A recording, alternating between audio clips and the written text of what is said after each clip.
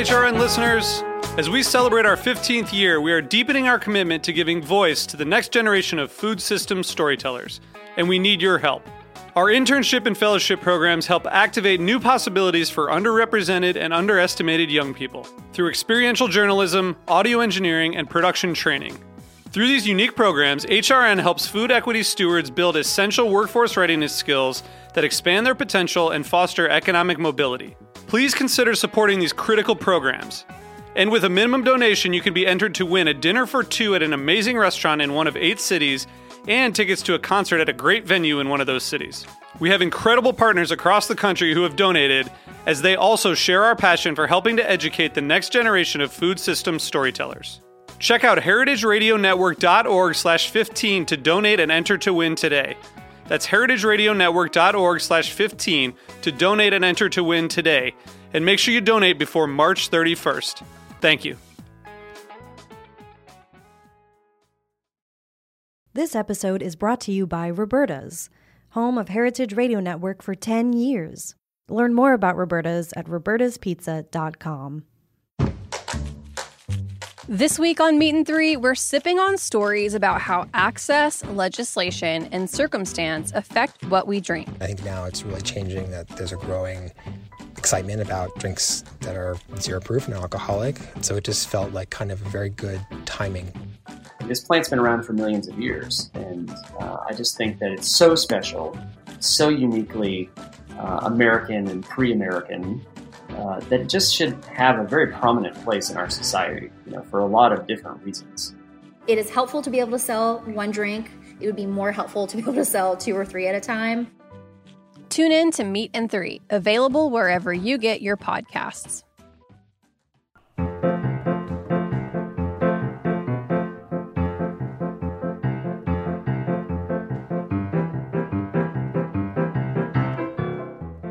Well, hello. Welcome to Life's a Banquet, a show about the highs and also the lows of all things edible, spreadable, and pourable.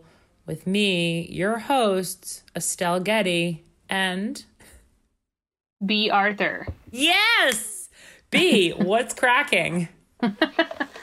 Not a lot. Just hanging out, being alive. On the lanai? Are you hanging on the lanai? Yeah, I'm watching reruns of Maude, my famous television show where a woman gets an abortion for the first time. Interesting. Are you eating Fig Newtons? Do I do that?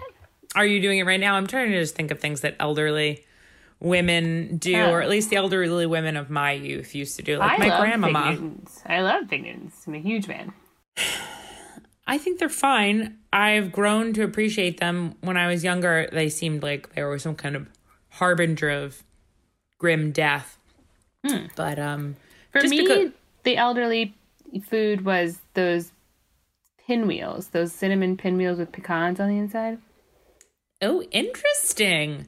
Homemade or like store-bought? No, store-bought. I'm not even sure if I know what you're talking about, to be honest. I mean, I know what a pinwheel is. A Midwestern thing. Oh, how fascinating. Well, definitely a Fig Newton was a thing for us in my dad's mom's house, but also those strawberry candies that had the liquid strawberry goo in the middle. Oh, I love those. With the wrapper. Yes, the wrapper that's a cute strawberry. That was a thing. And those were good. Yeah, they were. I mean, like, I always thought Fig Newtons for some reason were like prune Newtons, and they were meant to help you go to the bathroom when you were constipated. Also, P.S., do you just get constipated when you get older? Is that a thing? Yes. Why? Everything's drying up. What about if you just hydrate more frequently? Does it matter? No. Mm-mm. Is that why people eat Fig Newtons, or does that have nothing to do with it? As far as I know, that has nothing to do with it. This is all fascinating. Anyway, how are you? I'm great.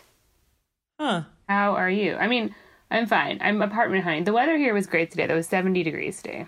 Oh, good gracious alive. It was actually quite lovely here today, but not as warm as that. Where are you apartment hunting? What's going on? Or have you found anything yet? No, it's a disaster. Apartment hunting in Indianapolis, in my mind, would be very simple, and I would just walk into a gorgeous pre-war building and have, all these old original details and pay $700 a month. But Sure. The truth of the matter is that gentrification and horrible real estate practices are everywhere, especially in conservative states like mine. So I can't find anything for less than $1,000, which is really frustrating. I saw an apartment today that was $725, like the apartment of my dreams, and it was a basement apartment. No. All of the windows were frosted, so you couldn't see out of them. Why? I don't know. Well, in a basement, wouldn't you just see into the dirt anyway? Anyone in the parking lot could look down on their hands and knees and see in my apartment, I guess, if they didn't have frosted windows. And then it was full of like this thick carpet. Like the carpet was so thick, I was worried. I was like, if you put a table in here, it's going to tip over. And he was like, yeah, it's really close to the laundry room. It's right next door to the laundry room. And I'm like, great. So you get to hear everyone do their laundry all night long. And you're in the basement. You can't see outside. And there's like this tiny little kitchen. And you guys still want me to pay $700 for this? In Indiana? It sounds like it has a lot of maybe like old world charm. How was the molding? And by molding, I mean the mold in the carpet. I told my sister that I would live in that apartment if it wasn't that apartment. Like, because there's other cute apartments in that building, but they're like on the top floor.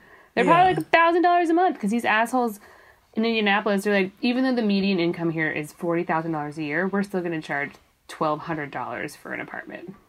It's unbelievable. It's really happening everywhere. And in New York, where we like thought that like I remember 1 year ago when this little thing that we like to call quarantine first began, it seemed like, prices in New York were going to like go down because everyone fled the city, but yet miraculously still no. I don't know. There's some kind of endless supply of rich people just creeping their way with their new cockapoos into every neighborhood. I've been looking at apartments just to see. It's gotten a little bit better. Like, I could potentially rent a one-bedroom apartment for $1,600 in, like, Sheepshead Bay. Where before you couldn't even get anything for that cheap down there. Also, can we just talk about briefly how Sheepshead Bay, is that the worst name for a neighborhood you can think of? I mean, I just am so, kind of cavalier about it because I grew up in New York and I never have even thought about it before. But Sheepshead Bay? Well, it's shaped like the sheep's head. I understand. Oh, it's shaped like a sheep's head. See, to me, it just conjures images of like lots of, floating sheep's head, kind of like a la Godfather style, except with sheep's heads and a whole bay full of them. The Dead Horse Bay, which... Oh, yeah, there's a dead horse. And that's not shaped like a dead horse. That's because of the dead horses. That is because dead horses keep washing up in the bay. We don't know where they come from. No one's bothered to check it out. No, they knew where they came from. It's like a dog food factory or a glue factory or something. I don't remember the story. Interesting. So just the carcasses. So it's just called Dead Horse Body Bay. And it was next to Sheepshead Bay. I don't think it's called Dead Horse Body Bay. And then they would like accidentally like get together and there would be like Franken animals that were just like a dead horse body with a sheep's head. And they had their own bay. Yeah. In the middle. Oh, my word. This sounds like a case for Glenn Danzig on his show. I hope all of you have been tuning into Danzig with Wolves. I was like, does he have a show? Yeah. He's still doing Danzig with Wolves after we recommended it to him. Waiting to see the residuals. We have 3 points on that show. Anyway, I made it was a glue factory. So periodic clogging by carcasses from the adjacent glue factory. Clogging. A carcass clog. Bay's name. That's amazing. Where is this bay? That bay is also in Brooklyn, is it not? Yeah, that's the one that's covered in all the glass. Oh, yes. I've never been there, but I've been wanting to go. Take your time. I've been desperate to get out there, but I'm always doing something else. It's cute. There's a ton of sea glass there that I wish I would have picked up, but I didn't. That's the thing about sea glass that interests me. I know some people who collect it. No shame. But why? What do you do with it? You just put it like in a drawer, then you have a drawer full of sea glass at your house. It doesn't make sense to me. No, it's like shells. You just put them out to decorate. I'm not into it. There's very few things I wave my finger at. Shells from Florida, and they're cute. You do? Yeah, I collected all these shells from Florida, and then I have tons of shells from living in New York. Interesting. I always worry about a curse. I think I heard something about how you're not supposed to bring anything back from Hawaii. Not that I've ever been there or will ever get the opportunity to go, I'm sure. But like, I've heard about getting cursed from bringing something back from Hawaii. So honestly, since then, I've never taken anything from a beach or anywhere else. I leave everything where it's at unless I buy it.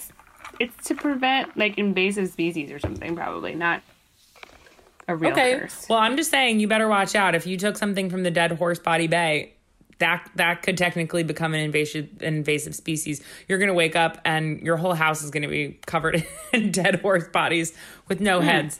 Just you wait. It kicks in about 10 years later, they say. I'll wait. Okay, great. They say the old Hawaiian wives' tale. So I made over 100 giant chocolate chip cookies today, and I am pooped, I got to tell you. Oh, my goodness. My whole entire house is covered in chocolate chip cookies. I made some caponata. We're doing the Zaza pop-up. Spoiler alert, if anyone out there, the one person that's listening, happens to be a patron of Zaza, I've decided today we're ending April 9th. So an end is in sight, unfortunately. But just trying to kick it into high gear until then. Why? Well, lasagna isn't really notoriously a summer food.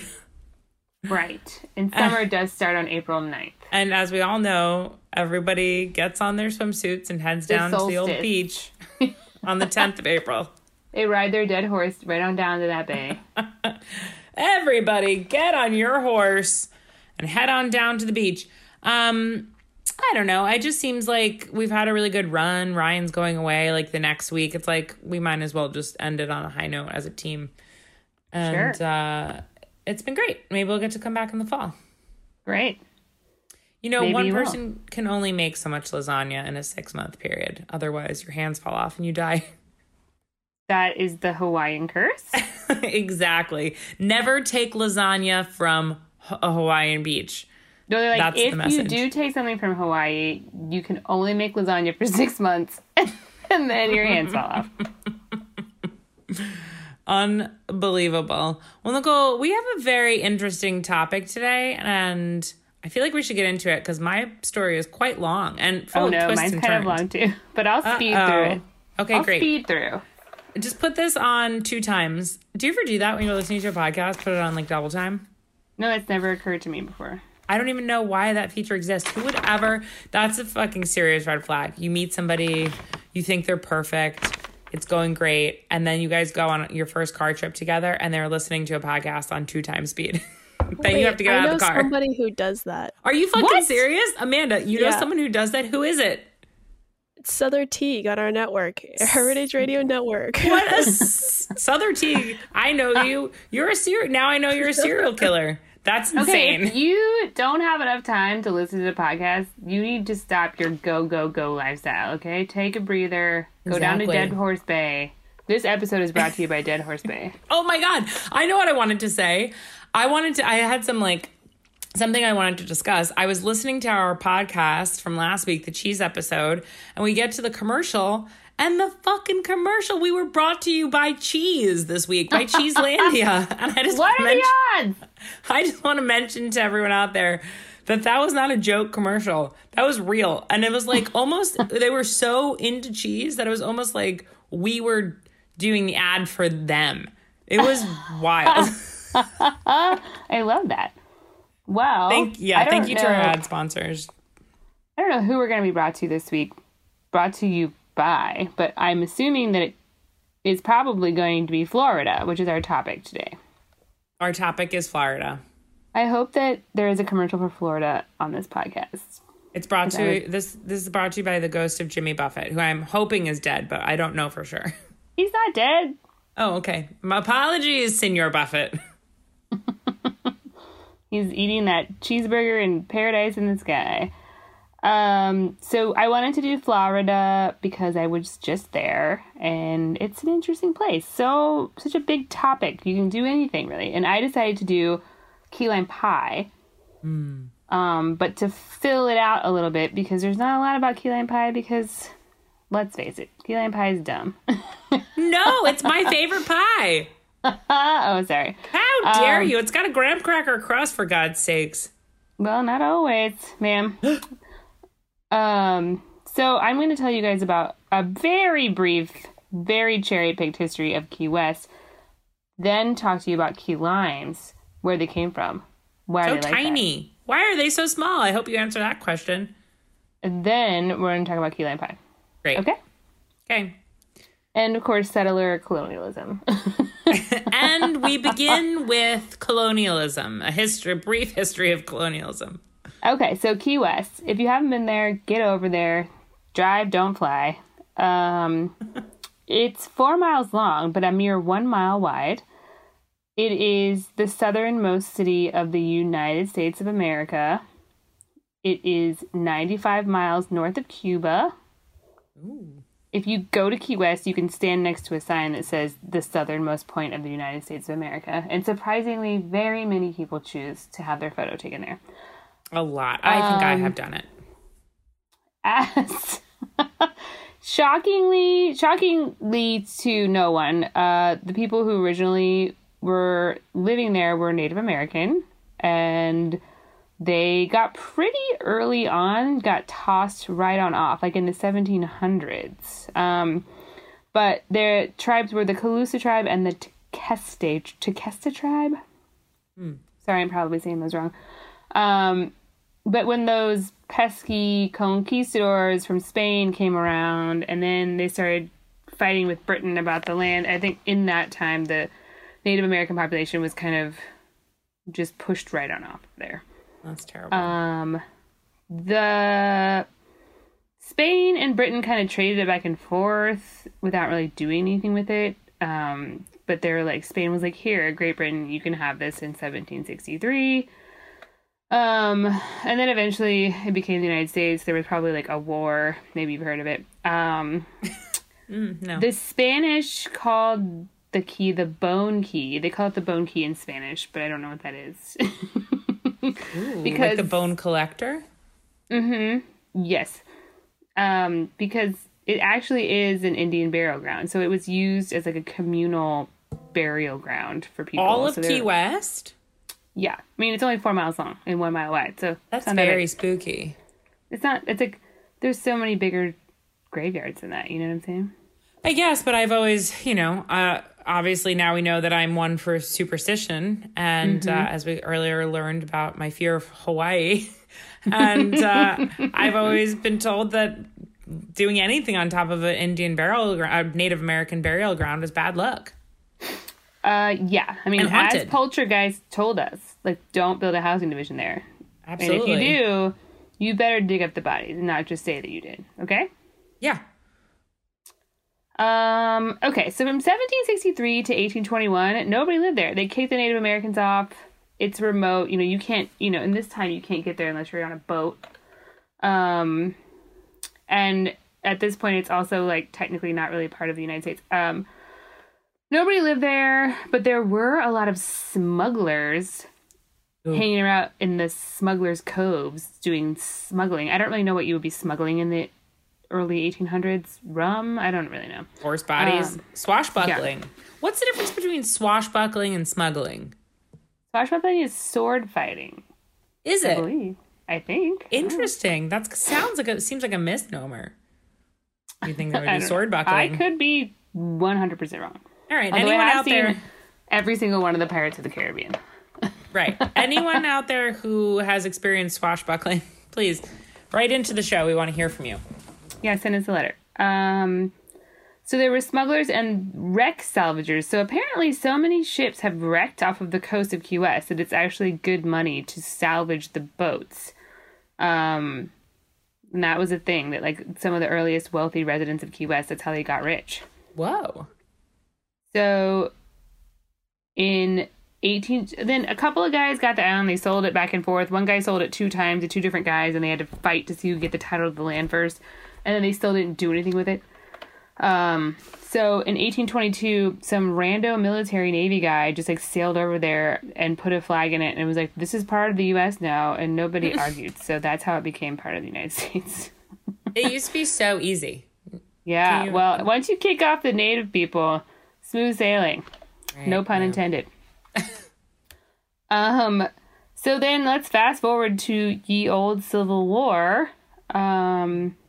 Florida joined the Confederate Army because they're down in the South. Unsurprising. But Key West stayed in the Union because the naval base was there. Oh, wow. That's cool. It is cool, except for the fact that most of the people that lived in Key West were for the Confederacy and they flew their Confederate flags and they got mad at the Union soldiers. Interesting. Florida is still part of the Confederacy, interestingly enough. It is.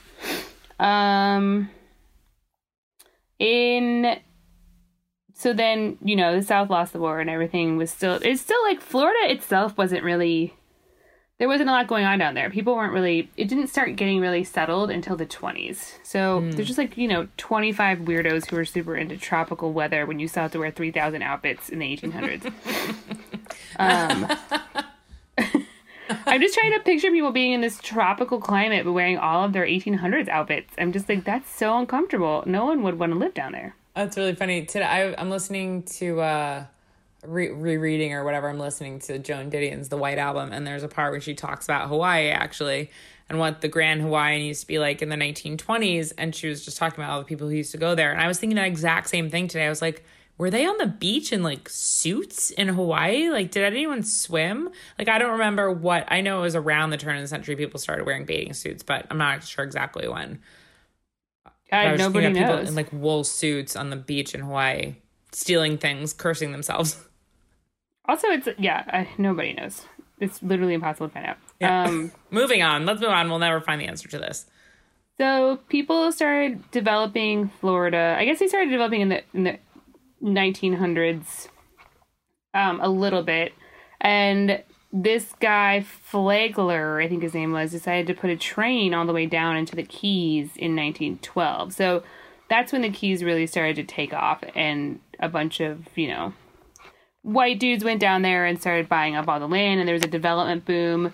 But it's really funny because basically in the 1926 there was a huge hurricane that destroyed like everything, including the half-built houses and stuff. So a lot of people just left and just left their half-built buildings there. And so it was like this big wave of people came down there. Hurricane destroyed everything. Everyone left and just sort of left it that way.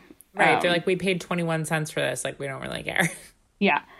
So the train was down there in 1912. It lasted through 1935 when the hurricane of 35 came through. So they had a lot of hurricane problems back then, not like today. And it completely destroyed the railroad, and they just never rebuilt it because the highway had been built in 1930. So they're just like, whatever, dude. Who cares about this railroad? It's stupid. Did the railroad go over, you know how there's that like 7 Mile bridge? There's tons of bridges throughout the Keys. Like, I guess the railroad had to go over a bridge. This is a stupid question, obviously. The railroad had to go over a bridge, but it just seems like underwater. So much work. Oh, the the Underground Railroad 2. Oh no, I don't think terrible joke. I'm so sorry. It's not funny. It's the underwater railroad. The Underwater World Railroad. Which, like, is weird that the ocean even messed it up during the hurricane, but it did.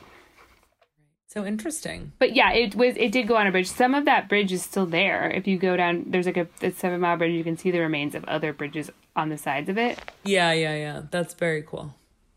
So yeah, everyone's like, who cares? We all drive cars now. And then Hemingway came on down there in 31, and he stayed until 39. So he was only there for 8 years. I thought he was like always there. Papa Hemingway. Did you see when you were down there any Hemingway cats? We did not, but we did go by his house. We swung by his house. You just stopped and popped by his house for a drink. Anyone who doesn't know, a Hemingway cat is also called like a polydactyl cat. I'm not even a fucking cat person. Don't ask me how I know this much about cats. But these Hemingway cats have 6 toes. Mm-hmm. They're freaks. Also, there's some controversy about whether or not those are actually Hemingway cats, because Hemingway's son claims that they never had a cat when they were growing up. And Hemingway was only there from 31 to 39. His ex-wife continued to live there until she died. But the neighbors had polydactyl cats. So it's probably, I don't know, a combination of the neighbors having them, but whatever. It's probably not Hemingway's cats. Sorry to destroy the mythos. The thing I've always wondered about these Hemingway cats, it's just cats that, like, they say he owned the polydactyl cats, or did he knock up a cat and that's why it became genetically mutated and then they have his DNA? The jury's still out on that. The Supreme Court hasn't decided whether or not. Right, we'll never know. Again, there's no way to find out. Yeah. And so that's my history of Key West that I stopped in 1939 when Hemingway left. And then yada, yada, yada, Jimmy Buffett coming down to Margaritaville, R.I.P. But basically the Keys are really interesting because they had a renaissance in the 70s.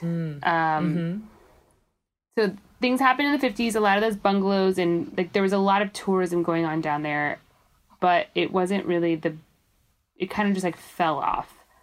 And then in the 70s, the gay community was instrumental in going down there and like restoring the old beach houses. And, you know, Key West is obviously very gay centric, gay friendly. They have that AIDS memorial there. And because there were so many people from the community affected by AIDS in the 80s. And so, yeah, it's a really interesting story. If you're interested, I would do some research on the Keys. Or actually the whole of Florida is really fascinating. They also drain the Everglades to horrible ends, and it's really hilarious to watch dudes try to like take over nature to make buildings. And Florida is just a great example of that, I think. Agreed. I think that Florida is endlessly interesting too, and I'm being completely serious. We shit on it a lot as a joke, and some of it's warranted, but it's a very cool and interesting place too. Definitely. Okay, so key limes. Yes, so small. What is their deal? They're littler than regular limes. So they're originally from Malaysia, and they were most likely brought here by those pesky conquistadors, just trying to destroy everything. Poisonous limes. But so interestingly, there's this information that just sort of exists side by side on Wikipedia and with no explanation. So Wikipedia says that they were brought here by the Spanish when they were bringing things to the West Indies. But at the same time, there's this random horticulturalist dude from New Jersey in the 1800s who's credited with introducing the key lime to Florida. So he was like, they were like, hey, can you like go down to some tropical place and see what crops will grow well in that climate, since we have access to all these other tropical areas now because of colonialism? And he's like, yes. And so he goes down there, kicks some Native Americans off of their land, gets a little house together, and like starts basically just like testing crops to see what will grow in Florida's climate. So it's probably both. Maybe the Spanish brought over a couple of them and then he made, I don't know. Nobody knows. Wikipedia and doesn't we'll know. Never find out, like most other things. I think that the trajectory of the key lime from Malaysia to Florida is interesting. So the fact that they know this is also interesting to me. So it started in Malaysia, then it went to the Middle East, then it went to North Africa, then Sicily, then Andalusia, and then from there, the Spanish are colonizing the West Indies, and then they include Key West in that sort of clump of islands, basically. Oh, that's so fascinating. Yeah. You know, it's interesting. In Sicily, there are limes, which I always thought was weird. I was like, why are there limes here? And now they came from Malaysia. Well, now I know. Like most things, they came from Malaysia. Yeah. So, yeah, key limes took hold. People started really getting super into them. Because they were hardier and they tasted better than other lemons at the time. Before that, people were just like, limes are weeds. to cut them all down. Yeah, only eat lemons, but then this happened. I love limes. Yeah, they're great. Have you ever had a key lime, like an actual key lime, like a little baby? Yes. Yeah. They're delicious. Very delicious. But it got so big they were actually key lime plantations in Florida, which is awesome. Great. God bless them.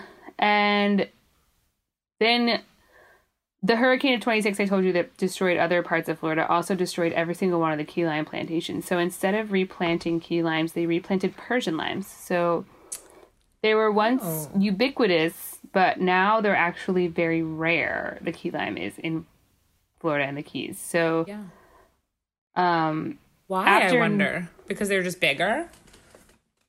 They replanted Persian limes because they were hardier and easier to pick, because key limes actually have thorns. Ooh, ouch. Ooh, sassy little key lime. Yeah. Picking them is like not that fun for the people who worked on the plantation for free, you know? Yeah, of course. Although this is 26, so I don't really know. I guess slavery was illegal. Who knows what was going on? I hear plantation, I think slaves, but I don't know what the deal was. So yeah, after that, they didn't really have a lot of key limes. And then after NAFTA was signed, it really all does go back to NAFTA, you guys. There are no commercially grown key limes in Florida at all. Really? Only the key limes, for the most part, that you're getting commercially in the United States are from Mexico. Oh, how interesting. You know, I really rarely see a key lime. I don't know that I've seen a key lime around here and around. I haven't seen a key lime in a dog's age, which is 7 years? That's probably the last time I saw one. There are key lime trees around in the Keys, like in people's yards mostly, but there's no commercial production. So they haven't gone completely extinct, but they're rare. And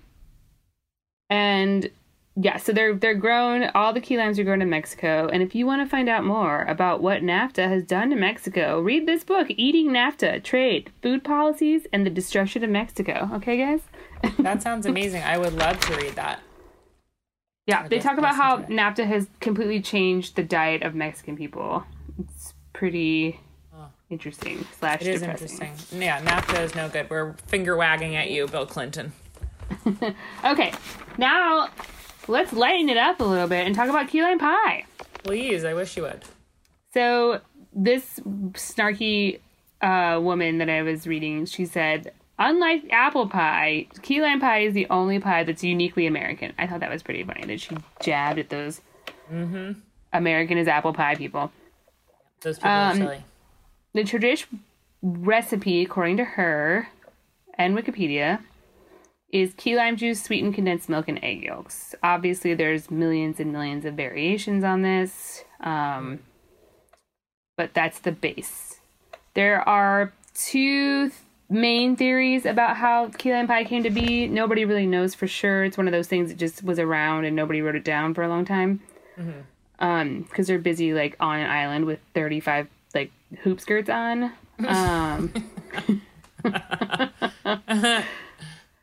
But so there's a man named William Curry. He's one of the big first super rich dudes down in Key West. He was a ship salvager.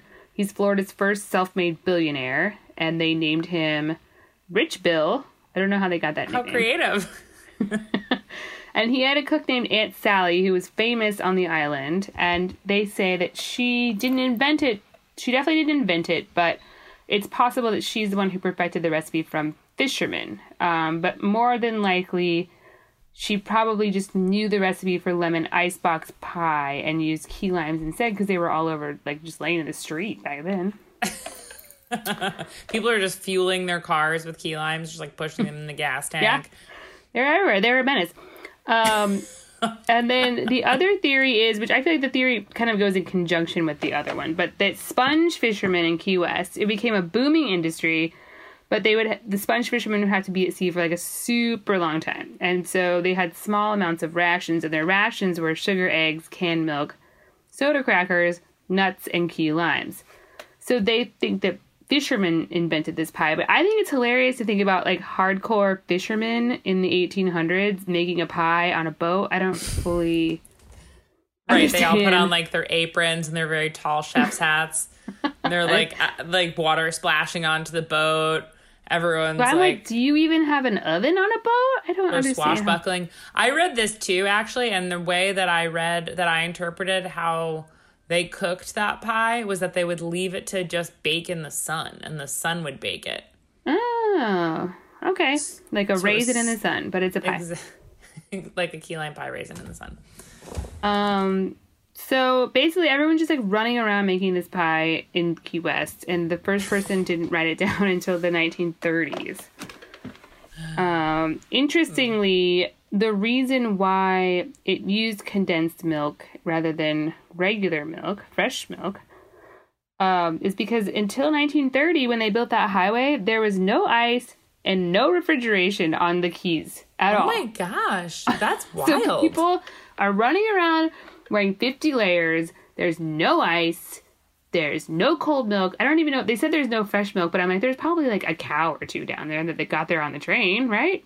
I mean, how interesting. Like, how, I don't know. I mean, this is a whole nother topic. We should do refrigeration as a topic because it's so curious to me how you could be vacationing down there. I can understand if you just like are from there, but if you're choosing to vacation in a place where you can't keep anything cold, it just seems so curious. Well, this is, before 1930, so it wasn't a huge vacation destination. The Keys weren't. Well, yet. I mean, when did Hemingway go down there? In like the 31. 40s? He's like, as soon as the roadway got built, he's like, okay, I'm down there. Right. Well, now we know he didn't use ice. You've been outed, Papa Hemingway. No, he got ice because they got ice in 1930 when the road was built. Oh, so he moved got down there. as soon as someone there was sent ice. a telegram, and they're like, "There's ice on Key West. Get your butt down here." He drove down there in his Studebaker and made himself a the rest frozen is marg. history. Yeah, that's amazing. So yeah, basically, nobody really knows how it came about. They say that every single restaurant in Florida serves key lime pie, which I think is potentially an exaggeration. It sounds like an exaggeration. That can't be true. Everyone, call us Florida restaurants. Let us know what's going on. What's the temp?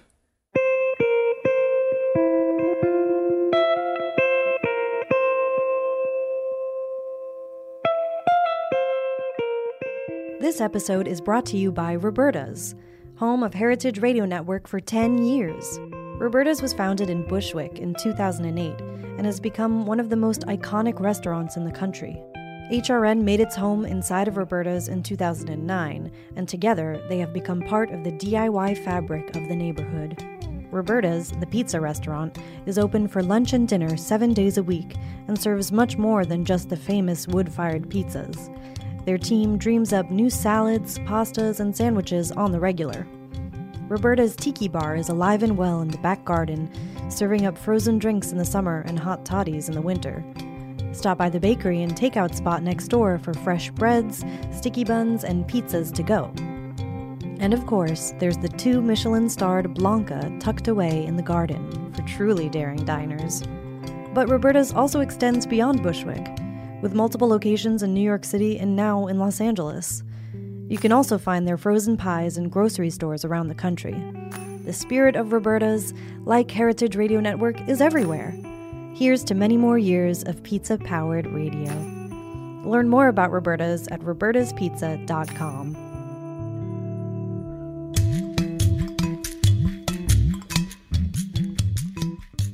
So I was just going to ask you, what's your, when you think of key lime pie, what is your iteration? Well, how much time do you have? No, I think of it just simply with a graham cracker crust, of course.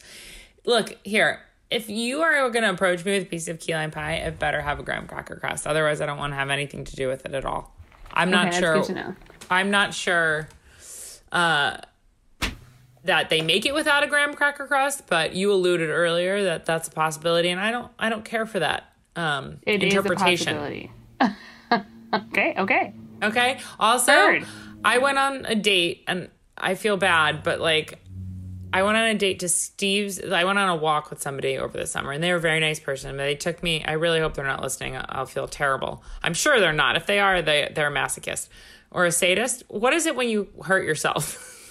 You're a swashbuckler. Oh, if you are, you're a real swashbuckler.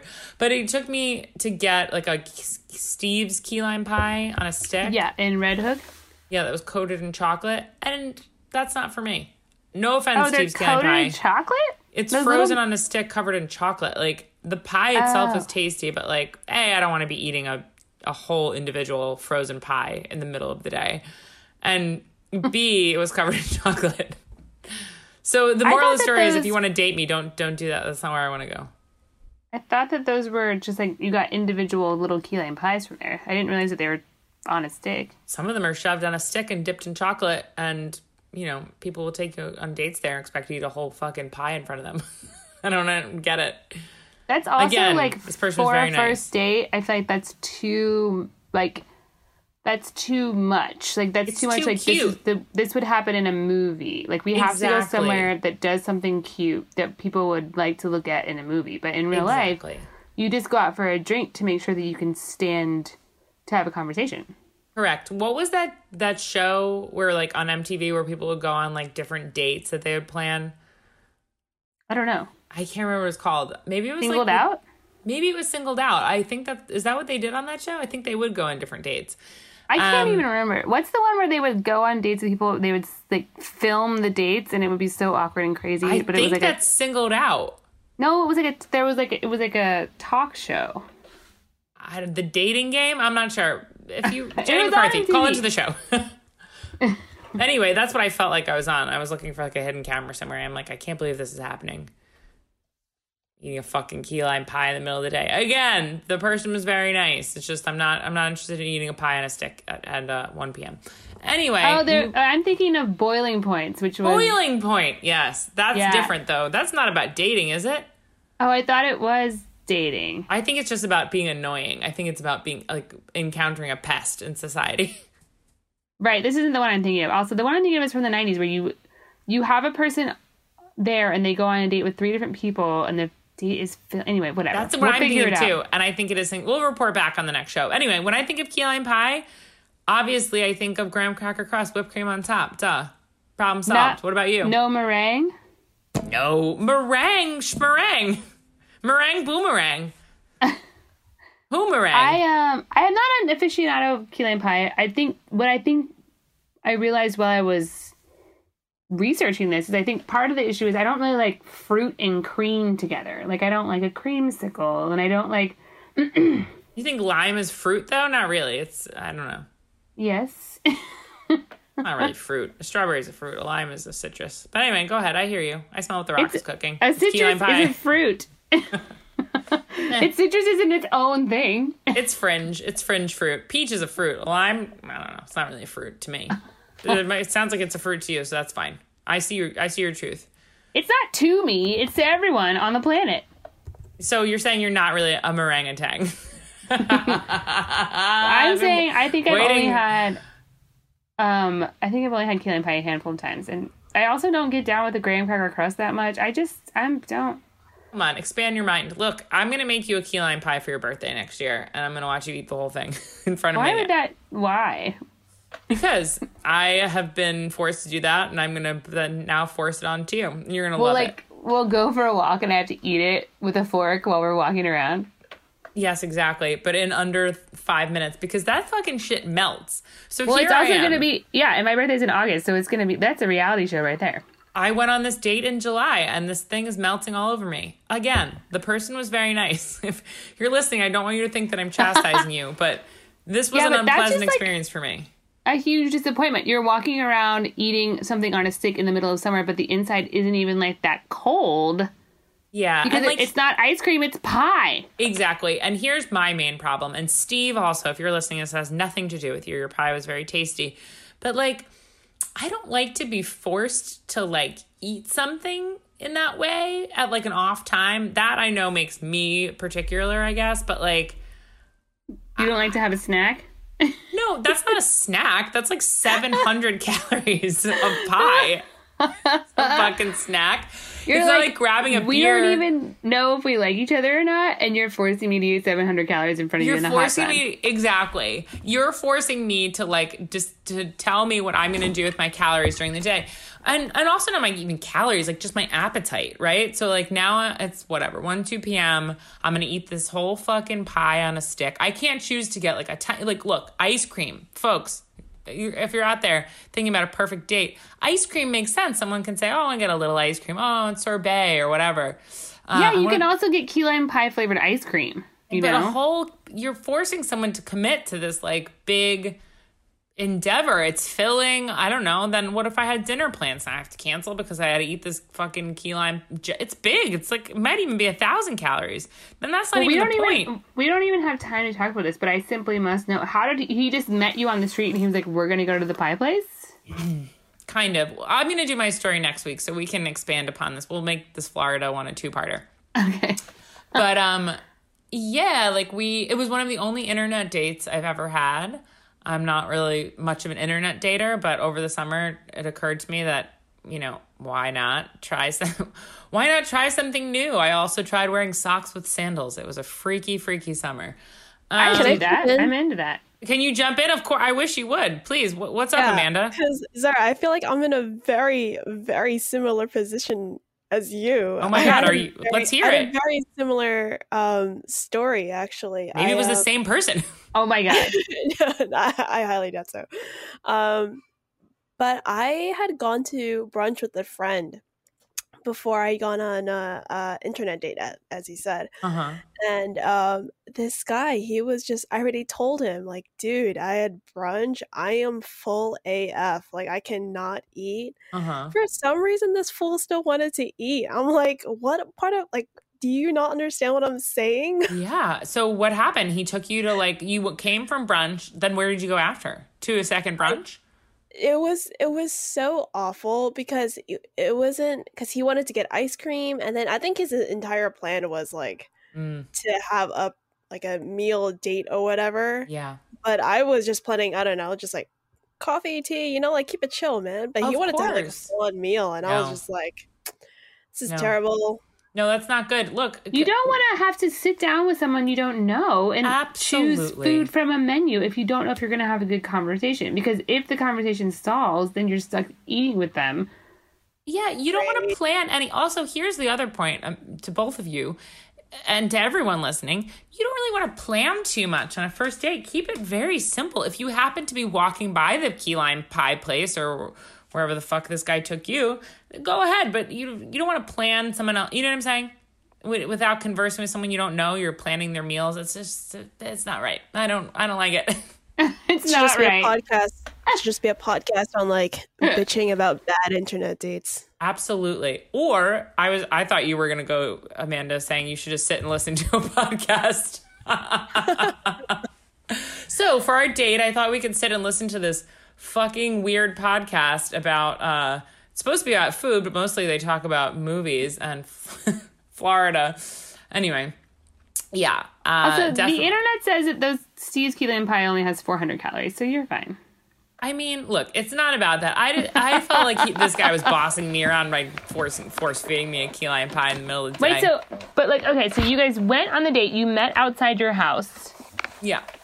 And then as soon as you got outside, he was like, we're going to go to Red Hook. We went on a date to take a walk through Red Hook. Also, he brought his dog, which was nice. It was cute. The dog was cute. The dog was great.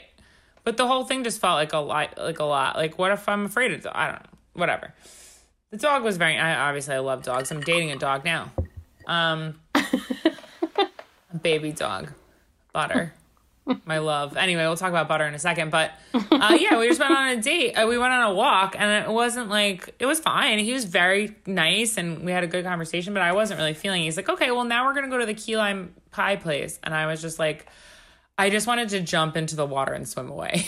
Some reason made now we are going to go? Like, he wasn't like, do you want to go grab a pie? I think he said that. But at that point, what am I going to be like, no? Like, I don't know. It's too awkward to say no. I wanted to run away. This is why I don't internet date. Because you should have been like, establish I'm some allergic. I'm allergic to the wood that's in popsicle sticks, and so I can't eat any food that's on a stick. I'm deathly allergic to popsicle stick wood only. Something about it does not agree with me.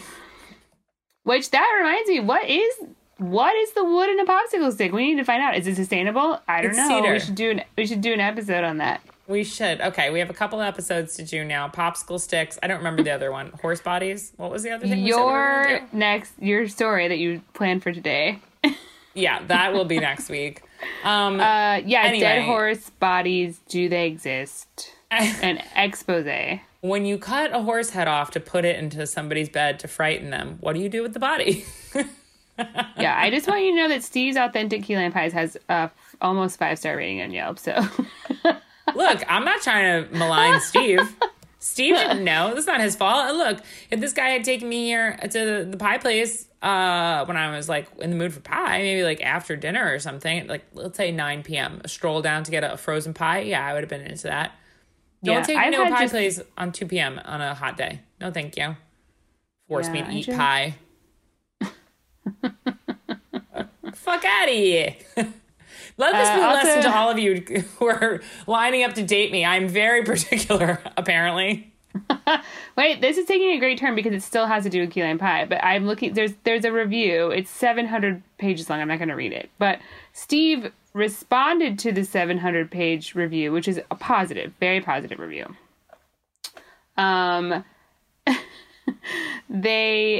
Steve himself responded to the person, and he said, "You silver-tongued devil, you."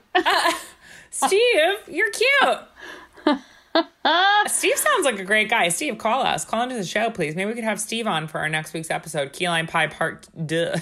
I'm also doing key lime. Just when you thought there wasn't anything else to learn about your second favorite pie, key lime pie, there is. Yeah. Also, I'm not a pie gal anyway, so you're going to have to go out of your way to convince me to eat a pie in the first place. We already know this. But look, I thought you would like key lime pie because I know that you don't like fruit pies. Like, you don't like wet crust surrounding mushy fruit. But to me, I would have thought fruit pies, if I had to think pies, Nicole would like lemon meringue would be on there. Key lime. Lemon meringue. That's not a key lime pie. Pecan. Pumpkin. Graham cracker crust to me is just you see it doesn't look special. It looks like you bought it at the store. I don't know. I can't. I'm gonna tell you, I am gonna make a key lime pie. I make it really good. Sometimes I like to put a little rose water in the key lime mixture. A little cardamom in the crust. If someone gives me a key lime pie, I'm gonna eat it. But I'm not gonna eat them in my solo time. I'm not gonna walk around Brooklyn and go pick up a little key lime pie on my day off. Not yet. Work. You're not. What if someone smushes one into your face as a prank? Would you lick it off of your upper lip and nose? Yes, I would. It is a pretty good pie to smush into someone's face. Also, what are your feelings about banana cream pie? I'm assuming you do like it? I do like it. Same. Maybe custard pie. Mm-hmm. Boston cream pie? Chocolate pie. Chocolate mousse pie? Chocolate meringue pie is really good. Huh. Never had it. Didn't even know it existed. Really? It's just like a pudding pie. What about chicken pot pie? What about a savory pie, like a quiche? Yeah, quiche a pie?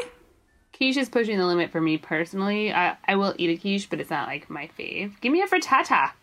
Quiche is kind of pie, though, isn't it? It's an egg pie. It's definitely pie. Quiche is a pie. Now we know.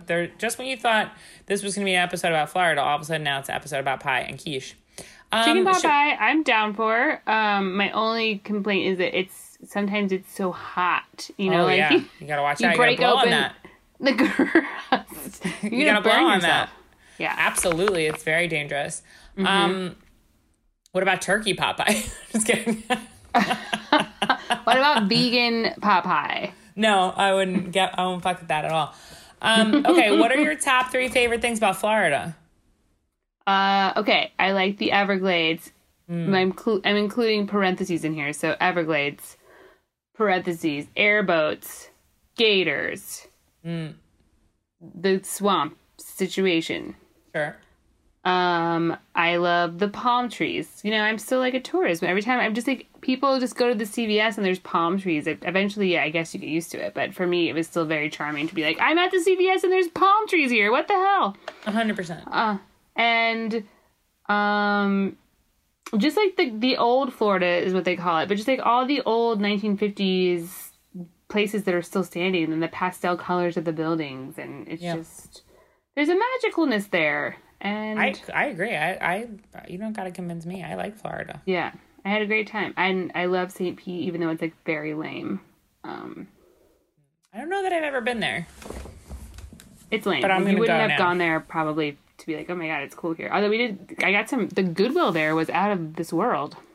I bet. Oh yeah, thrifting. I mean, that I didn't have that on my list, but I'm gonna go ahead and put an asterisk on your list that thrifting in Florida is amazing. Is it the best place to thrift in the whole country? I think so. Mm-hmm. I got a pair of Birkenstocks for $4. Get the hell out of here. Literally, get out of here. Hang up. Oh, okay. I'll see you later. I'm kidding. Stay. Tell us your number one thing. No, my number one was the last part. But I can add more. The ocean. Oh, wait. So, okay. I'm sorry. Since you didn't put numbers next to them, I got confused. So your favorite thing was... Number 3 was the Everglades. Number 2 was... You just said a bunch of things. They're not necessarily in numerical order, and that's fine. That's fine. Tiny seashells. Okay. I love many a thing about Florida. I'm going to go ahead and say that number 3, I'm going to say 3 new things next week. Number 3 is the movie adaptation. What a film. From beginning to end, it's exciting. It's unique. That Charlie Kaufman, what a nut. Meryl Streep, Chris Cooper, he's missing his teeth, yet he's still very hot. Who knew? Number 2, America's most misunderstood sea blob, the manatee. Love manatees. I didn't see any manatees, unfortunately. I love manatees. And my number 1 favorite thing about Florida, I guess I'm going to have to go ahead and say... I love this restaurant called Cap's Place, which I was thinking about doing as my topic, but I didn't. It's like near Boca, and it's this little tiny, I think I've even mentioned on the show before, it's this like little tiny restaurant. It's been there since like the turn of the century. You take like a little boat to it from your car. It's a very short boat trip. It's only like 5 minutes, but you take like a little boat to it, and it's like this old school bar from like the turn of the century, and like Churchill and FDR had like a meeting there or whatever at some point in history that was important. And it's just cool. It just like has like family memories. As if you're an avid listener of the show, I lived in Florida for a year or two when I was a baby, and then my grandma lived in Boca. She was one of those people that like moved down to Boca in the 70s to like live the Floridian dream. There's like a lot of Jews and non-Jews, but many Jews that went down to Florida in the 70s to just retire. And it was like exactly what you would imagine as true paradise, true 70s paradise, glam, glitz. And so anyway, I just ended up like going there all the time as like a kid and a teenager. And I just have really fond memories of Boca. She had a beautiful apartment. My grandmother was an interior decorator, so her apartment was just so classy and perfect. And I have really great memories of Florida. I love it. Yeah, it's cool. I think it has its issues, but for the most part, it's great. Look, it's easy to make fun of Florida, and I will a lot on the next episode. But you can make fun of any place. And I think I said this last week, but like being from Long Island, people make fun of where I'm from all the time. And that's fine. A lot of it is shitty. But like also, even if the whole place was shitty, like if you're from somewhere, it's cool to you. You know what I mean? There's charm everywhere. And I think that's like part of the thing.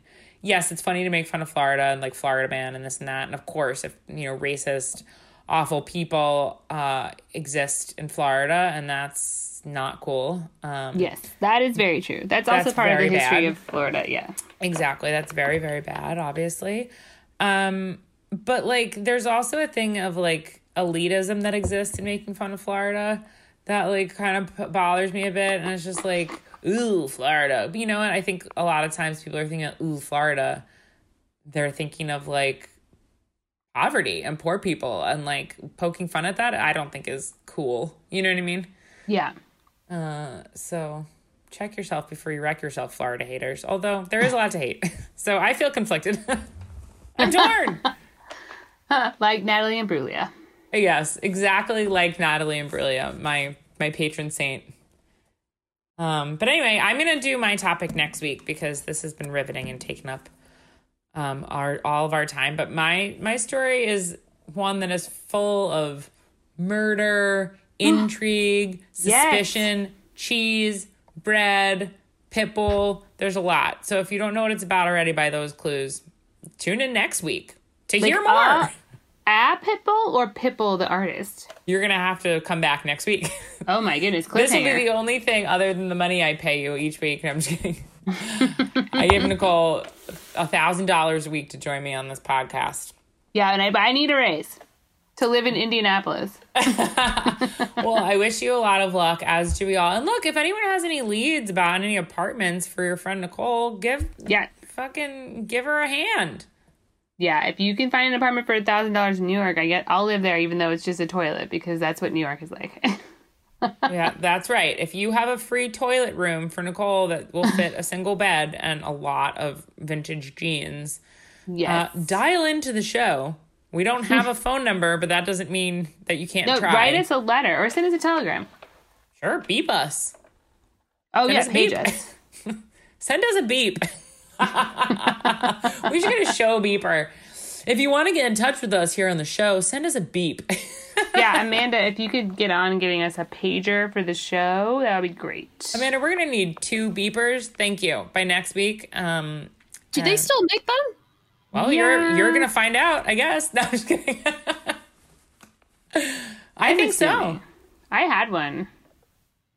I had a beeper too, and I would have to sometimes this is the last thing I'll say. I'm sure we have to get off. I'm sorry, Amanda, we're going long, but I remember getting in trouble all the time in high school, and my mom would take my phone away. She would unplug my personal phone and hide all the other phones in the house so I couldn't use the phone. And I would still have my beeper, so I would get beeped, and then I would have to go and walk down to the nearest payphone, which was 2 miles away. And I would call the person back, and most of the time they wouldn't even fucking pick up and be there. It was an hour later. The early 2000s were a terrible time.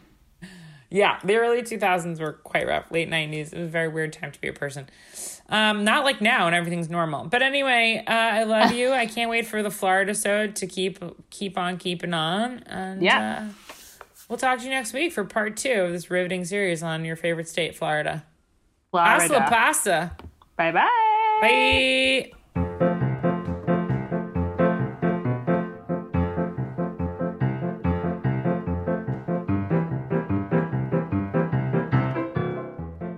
Life's Banquet is powered by Simplecast. Thanks for listening to Heritage Radio Network, food radio supported by you. For our freshest content, subscribe to our newsletter. Enter your email at the bottom of our website, heritageradionetwork.org, or connect with us on Instagram and Twitter at heritage_radio. You can also find us at facebook.com/Heritage Radio Network. Heritage Radio Network is a nonprofit organization driving conversations to make the world a better, fairer, and more delicious place. And we couldn't do it without support from listeners like you. Want to be part of the food world's most innovative community? Subscribe to the shows you like, tell your friends, and please join the HRN family by becoming a member. Just click at the heart at the top right of our homepage. And thanks for listening.